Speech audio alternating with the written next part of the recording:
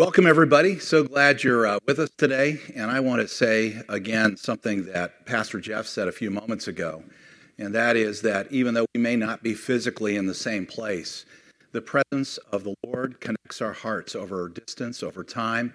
And right now, I believe God is working in a number of people. And if you're not part of River of Life and you're joining this live stream today, or maybe you're seeing it later, we have been praying that God's Word would touch you today. I know that there are many people feeling so many different things right now. It's difficult to be in this season with the social distancing and seeing my neighbors. Usually we're face to face and just kind of waving from a distance is a little tough. And I miss hugging a lot of you. I just want you to know that. We all miss that.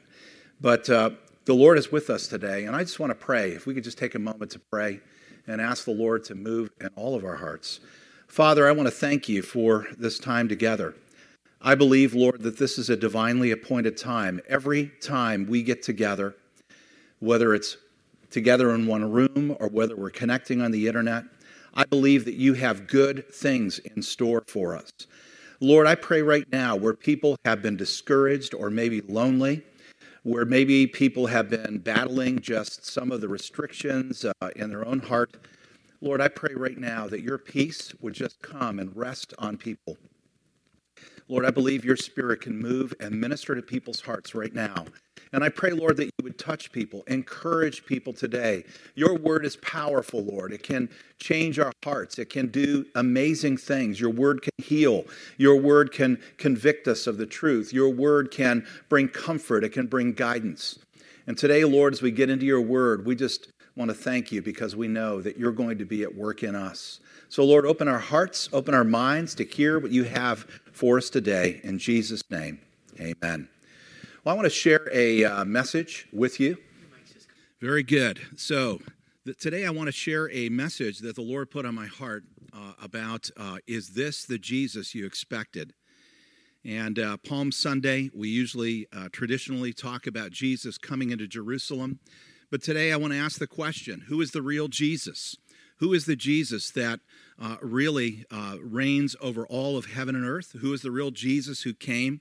I think a lot of people have expectations of who Jesus is. A lot of people have an understanding in their own mind and their own heart. But unless we know the real Jesus, we're not really going to be transformed and touched. This is a painting, by the way, of an artist, Eliane Kramarik. I believe I pronounced her name correctly. She painted this picture at age 8 after having a series of dreams and visions. Some of you that saw the movie, Heaven is for Real, or read the book Heaven is for Real, might remember the little boy, Colton Burpo. At 4 years old, he was in a crisis situation and literally left his body. He comes back and he shares the experiences he had sitting on the lap of Jesus. When he saw Akian's picture here of Jesus, he said, that's the real Jesus. But the reality is that we really don't know. We don't know what the real Jesus looked like when he was here on earth. We know that when John saw him in Revelation 1, he looked a lot different than he did at the Last Supper. And we're going to talk about that. But here's my theory. If people did have a picture of what Jesus really looked like back then, they would probably worship pictures. So maybe the Lord doesn't want us to have that picture. Well, let's start in Luke chapter 19, verse 11. It says, while they were listening to this, he went on to tell them a parable, because he was near Jerusalem. And the people thought that the kingdom of God was going to appear at once. Let me just take a moment and set the stage for Palm Sunday.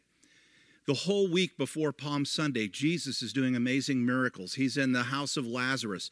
Lazarus has been raised from the dead, and it's turned the community of Bethany, which is not far from Jerusalem. It's only several miles away, but it turned the community upside down. The people that loved Jesus were gathering even more to see who he was. The people that hated Jesus were trying to figure out, how do we stop this guy?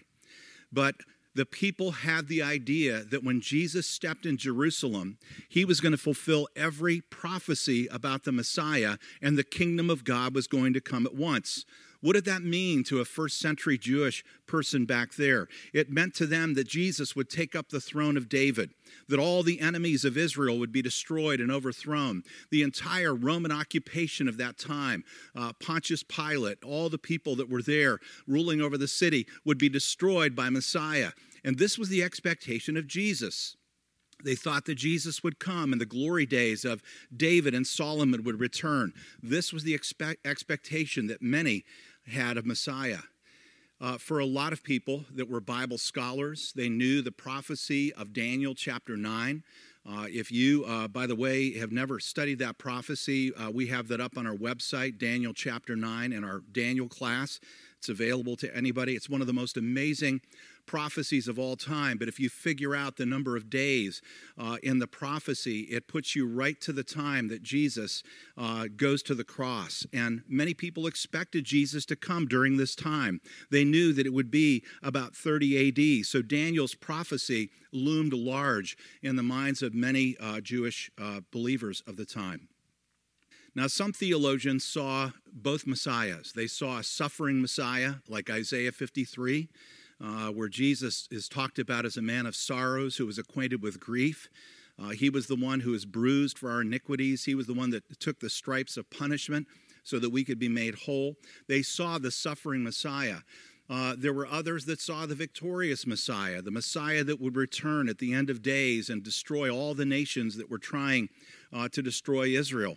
And they had a hard time reconciling these two pictures of who the Messiah would be. So when Jesus came, most people were looking for the conquering Messiah. They weren't looking for the one who would become the Lamb of God that would die for the sins of the world. So Jesus indeed would return as the conquering Messiah, and the day is coming when he will come back and he will be the King of Kings and the Lord of Lords. But first, Jesus had to come to lay down his life for the atonement of Israel and all the people that would follow him. Let's read Luke 19, starting in verse 29. It says, "As he came to the towns of Bethphage and Bethany on the Mount of Olives, he sent 2 disciples ahead. 'Go into that village over there,' he told them, 'and as you enter it, you will see a young donkey tied there that no one has ever ridden. Untie it and bring it here. If anyone asks, why are you untying that colt, just say, the Lord needs it.' So they went and found the colt, just as Jesus had said. And sure enough, as they were untying it, the owners asked them, 'Why are you untying that colt?' And the disciples simply replied, 'The Lord needs it.' So they brought the colt to Jesus and threw their garments over it for him to ride on. As he rode along, the crowd spread out their garments on the road ahead of him. And when he reached the place where the road started down the Mount of Olives, all of his followers began to shout and sing as they walked along, praising God for all the wonderful miracles they had seen. There was a sense of expectation in their hearts. There was this idea, this sense that suddenly God was going to do everything that he had promised through Messiah. They said, 'Blessings on the King who comes in the name of the Lord, peace in heaven and glory in the highest heaven.'" And the King James, some of the older versions say Hosanna. We always talk about Hosanna in the highest. We sang that this morning. Verse 39, it says, "But some of the Pharisees were the Jewish religious council of the day, one of the main parties. Some of the Pharisees among the crowd said, 'Teacher, rebuke your followers for saying things like that.' He replied, 'If they keep quiet, the stones along the road would burst into cheers.' But as he came closer to Jerusalem and he saw the city ahead, he began to weep. 'How I wish today that all you of all people would understand the way to peace. But now it is too late, and peace is hidden from your eyes. Before long, your enemies will build ramparts against your walls and encircle you and close you in from every side. They will crush you into the ground and your children with you. Your enemies will not leave a single stone in place because you did not recognize it when God visited you." Amazing words. Even though many people were there praising God and they were worshiping and giving glory to Jesus, they didn't know the very Son of God, the God who created all things, was there in their very midst. Now, the week before Jesus entered Jerusalem, like I said, was one of amazing drama and miracles. And perhaps the largest miracle was Lazarus being raised from the dead. Expectations were high with Jesus heading for Jerusalem. And I think that in those first few days that Jesus has entered into the city, people were expecting at any moment it's going to happen. But there was something that turned during the week. And by Friday of that week, this crowd that had cheered Jesus coming into the city had disappeared, and there was nobody standing on his behalf at his trial. An amazing transition of favor to unfavor. The miracle of Lazarus, by the way, had created an awareness by those who loved Jesus, but also by those who hated him and wanted to kill him. In one of the other Gospels, it says that the religious leaders of the day said, we have to find a way. This is the Pastor Joe version. We have to find a way to stop this guy. He has to die. His disciples, even those who followed him, still did not understand 1 week before. And this is an amazing thing to me. These are the people that were closest to him. His 12 apostles and people that were close to him. Right before they go into the city, in Luke 18, verse 31, it says, Jesus took the 12 aside and told them, and listen to the words, because Jesus is so clear in telling his followers exactly what's going to happen. He knew everything. He knew the prophecies. He knew what his Father had told him. He knew who he was. He knew where he was going. Jesus says, we are going to Jerusalem, and everything that is written by the prophets about the Son of Man will be fulfilled. He will be delivered over to the Gentiles. They will mock him, insult him, and spit on him. They will flog him and kill him. On the third day, he will rise again. The disciples did not understand any of this. Its meaning was hidden from them, and they did not know what he was talking about. I really believe that two factors are at work here. One, when you've never seen anything happen before, who had ever seen someone rise from the dead on their own? Nobody. Nobody ever saw that. They couldn't imagine what Jesus was saying here. They couldn't imagine this man that never did anything wrong, that never hurt anybody, was going to suffer and die and be part of a trial that we all know was rigged. Even though Jesus told them plainly, their minds could not comprehend a Savior that would actually suffer and die. They definitely couldn't understand what it means that he would rise from the dead, something that they just could not accept. There was a spiritual veil over their eyes that had to be lifted. The triumphant entry, they shouted praises, they threw their clothes and palm branches on the ground as a way of honoring and welcoming him. The leaders told Jesus to stop those who were praising him. And he replied, if he did, the very stones would cry out on his behalf. All of creation would cry out. And where were these cheering people just 5 days later? Where were his disciples 5 days later? They all fled with the exception of a couple of his followers. And I have to say this in favor of the women. More of the women stuck around. They probably had more immunity. But they stuck around waiting to see what would happen with Jesus. And we know that John also stuck around. For many, they said they loved Jesus. They were definitely amazed at what he did. They liked when he made the bread and multiplied the fishes and gave them lunch. They loved the miracles that he did. They just could not reconcile what was happening with the Messiah because he was not the Jesus that they had expected. So let me ask you a question today. Who is the Jesus that you expected? Do you expect a certain Jesus? Is it possible that maybe some of us have our eyes blinded in the same way and we don't fully see what Jesus is doing? Look at some of the leaders in the New Testament.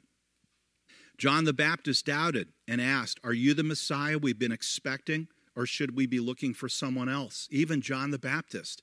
Jesus said he was one of the greatest of the Old Testament prophets. And here's John, who prepared the way for Jesus in a moment of doubt, saying, are you the one? His own disciples had a hard time accepting who he really was at first.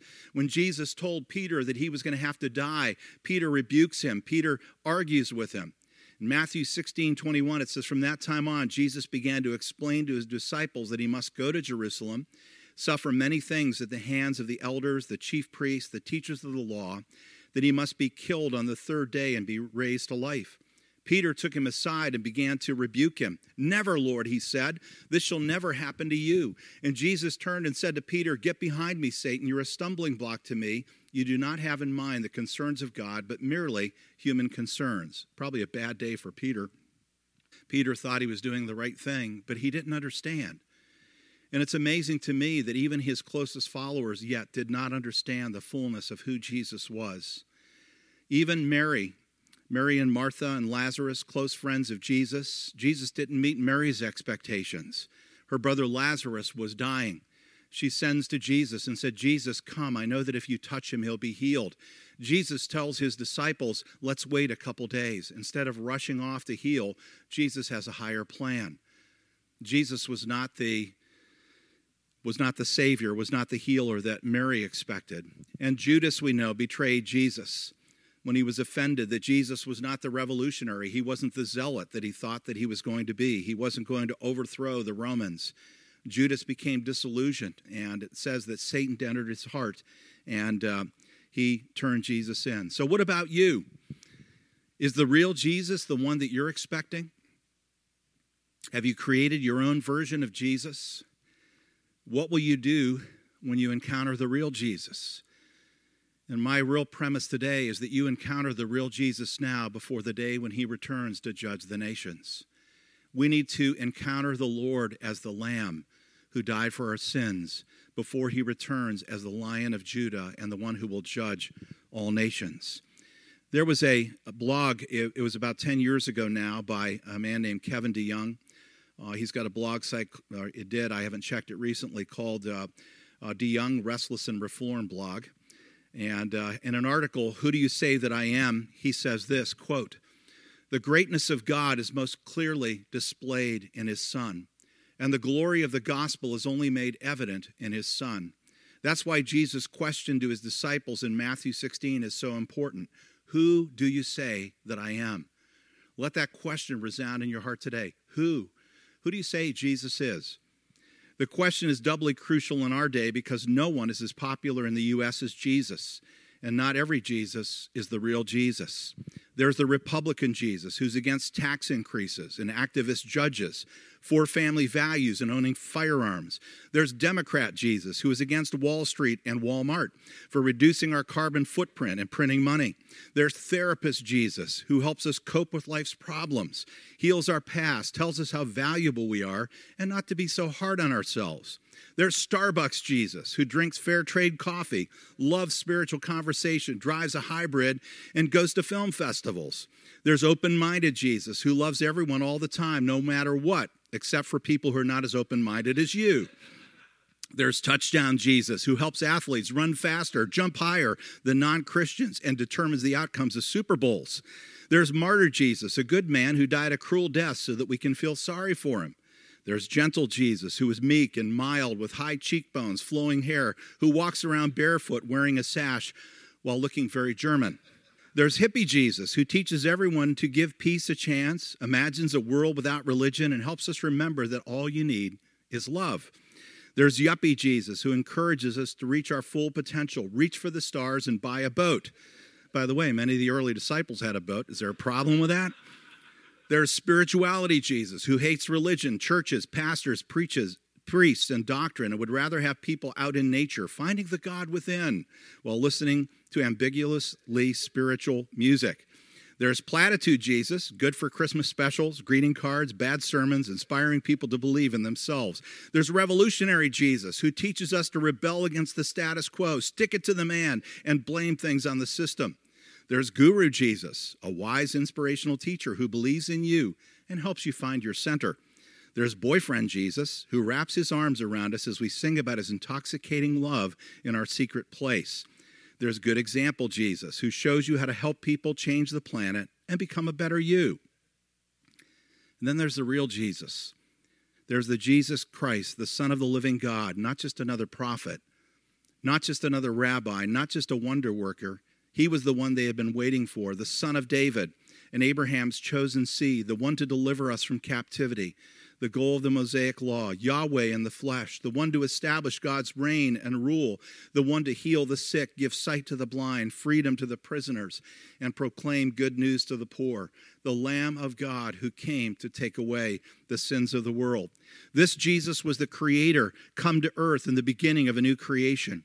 He embodied the covenant, fulfilled the commandments, and reversed the curse. This Jesus is the Christ that God spoke of to the serpent, the Christ prefigured to Noah in the flood, the Christ promised to Abraham, the Christ promised through Balaam before the Moabites, the Christ guaranteed to Moses before he died. The Christ promised to David when he was king, and the Christ revealed to Isaiah as a suffering servant. The Christ predicted through the prophets and prepared through John the Baptist.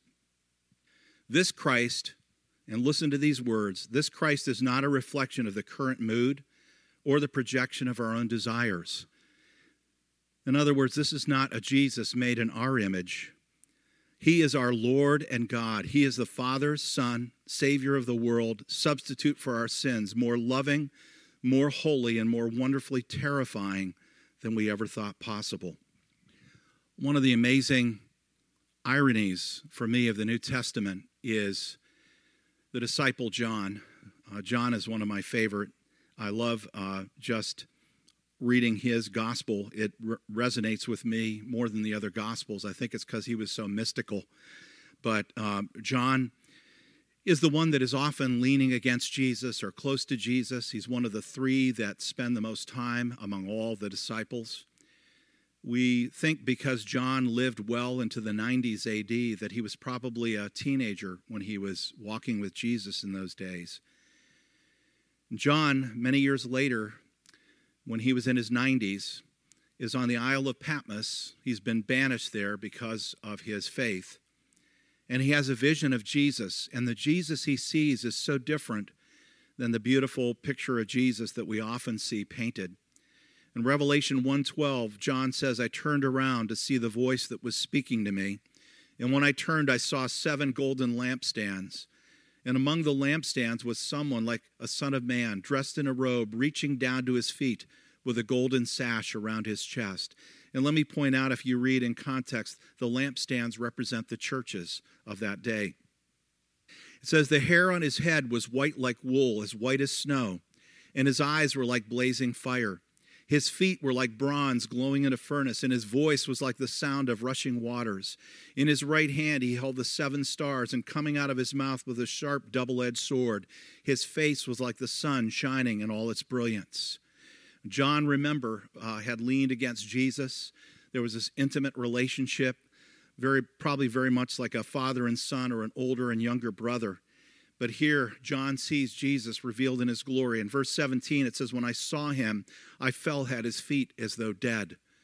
This is the same thing that happens to Daniel if you see the vision in Daniel chapter 7 and Daniel chapter 10.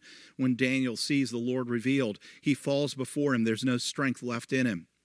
And John says here, he says, then he placed his right hand on me and says, don't be afraid. I am the first and the last. I am the Alpha and Omega. I am the living one. I was dead, and now look, I am alive forever and ever, and I hold the keys of death and Hades. Notice what Jesus says there, and notice what's in his hand. When he rises from the dead, he has in his hand the key to life.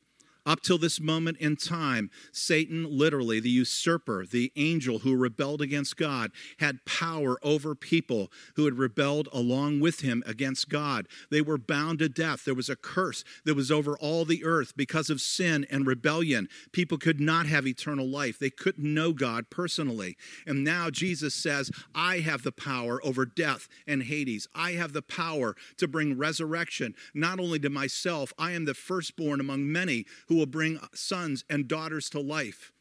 And the Bible tells us that he is the firstborn, the Greek word prototokos, the same as the word prototype, the first of his kind, who will bring many back from the dead. I don't know about you, but that excites me.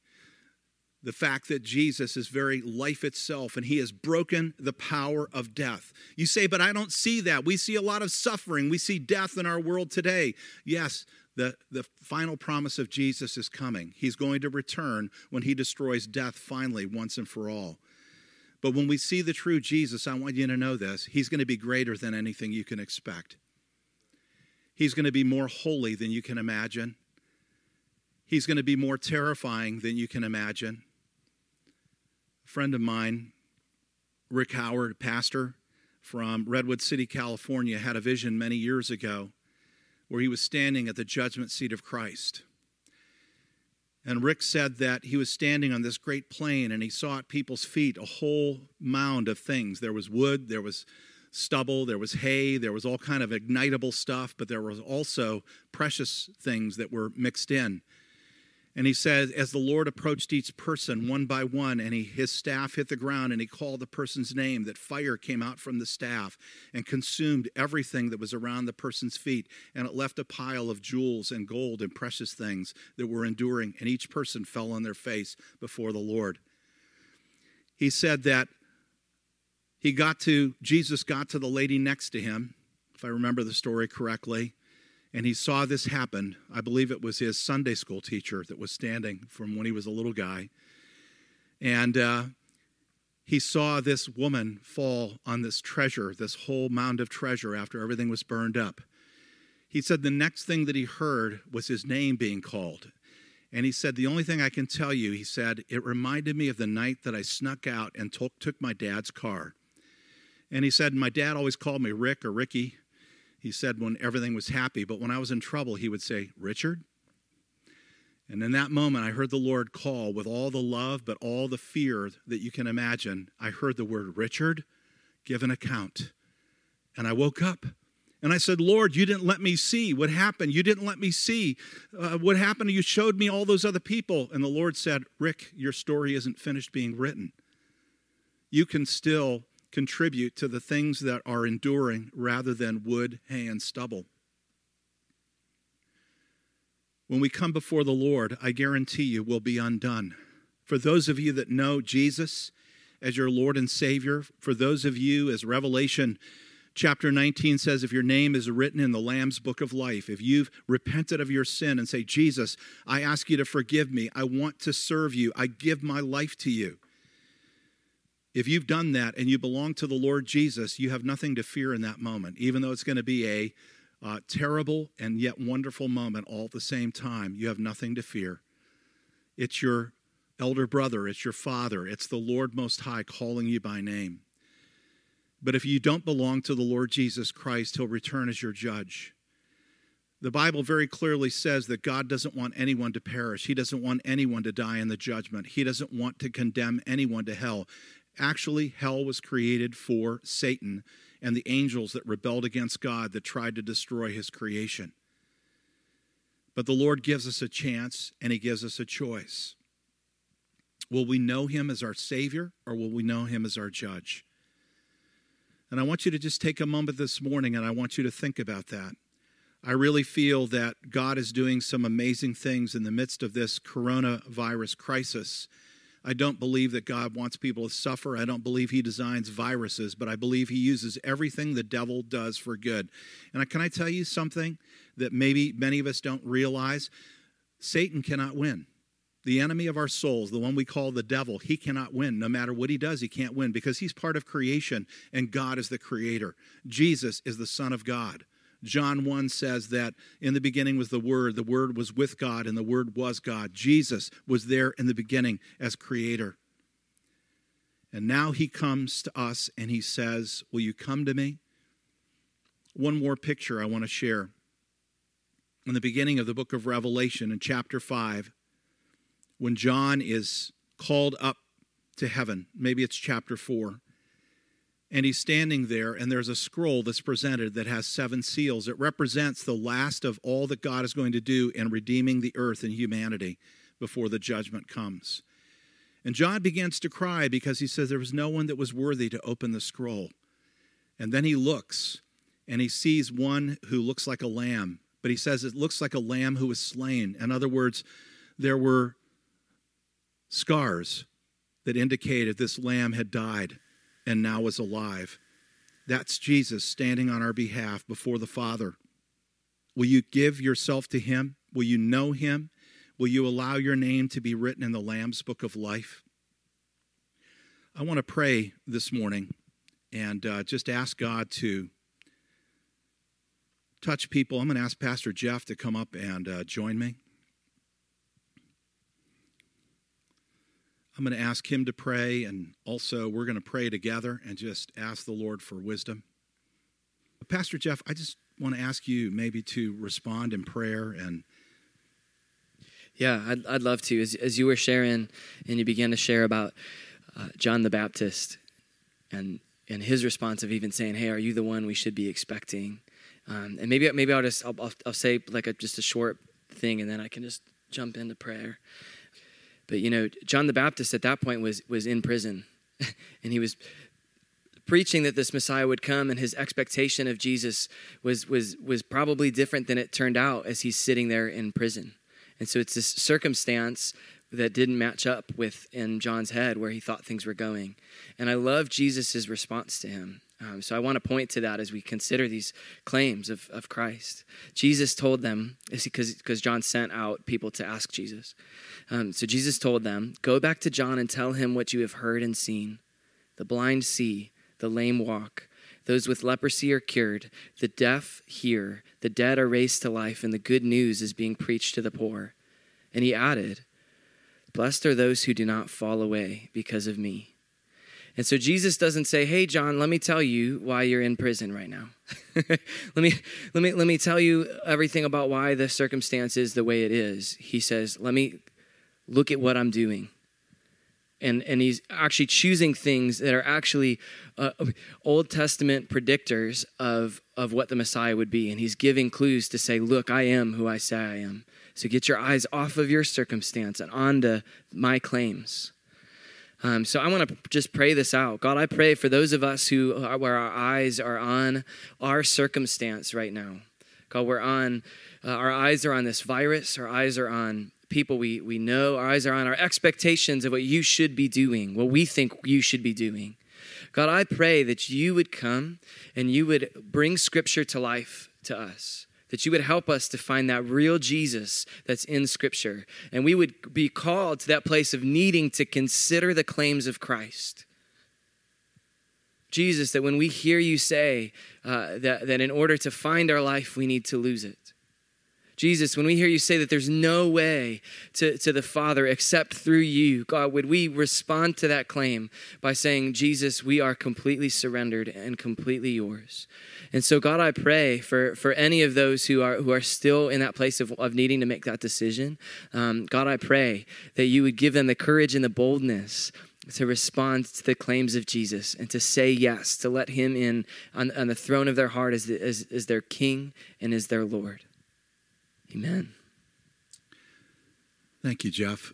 As you were praying, I have this strong impression from the Lord that there are, and it's more than just several, there are a number of people out there. And because God did not meet your expectations at a certain point in your life, and specifically several of you have lost loved ones, and you said in that moment, how could God let this happen? Why would God let this happen? The first thing the Lord wants you to know is things often look different from his perspective than our perspective. He says for those people that die, he says, precious in the sight of the Lord is the death of his loved ones. So when God calls somebody home, he's calling them home. He's got a different perspective. But because the Lord did not do things the way you wanted it, your heart became bitter against God. And the Lord is saying right now, you need to trust him. If you will just come to him and open your heart to him. Sometimes we're even afraid to admit I'm angry with God, but there are some of you, this has kept you away from God. You're watching this now and you're saying, okay, yeah, he's right. I was angry and I have a right to be angry. Yes, you do. But you also have a right to be honest with God. David was. In the Psalms, if you read some of the things that David says, why do I do all the things right? My neighbors are evil and they're more blessed than I am. He's so honest with God. So you can be honest with God, but I challenge you to go to him today and ask him and seek him. In the world that we live in, things are so broken. One other thing I want to say is that a lot of people blame God for the evil that happens in the world that's really not his intention. I chided somebody this past week. They said that their insurance company said it was an act of God. And I said, does that mean your insurance company has a specific theology?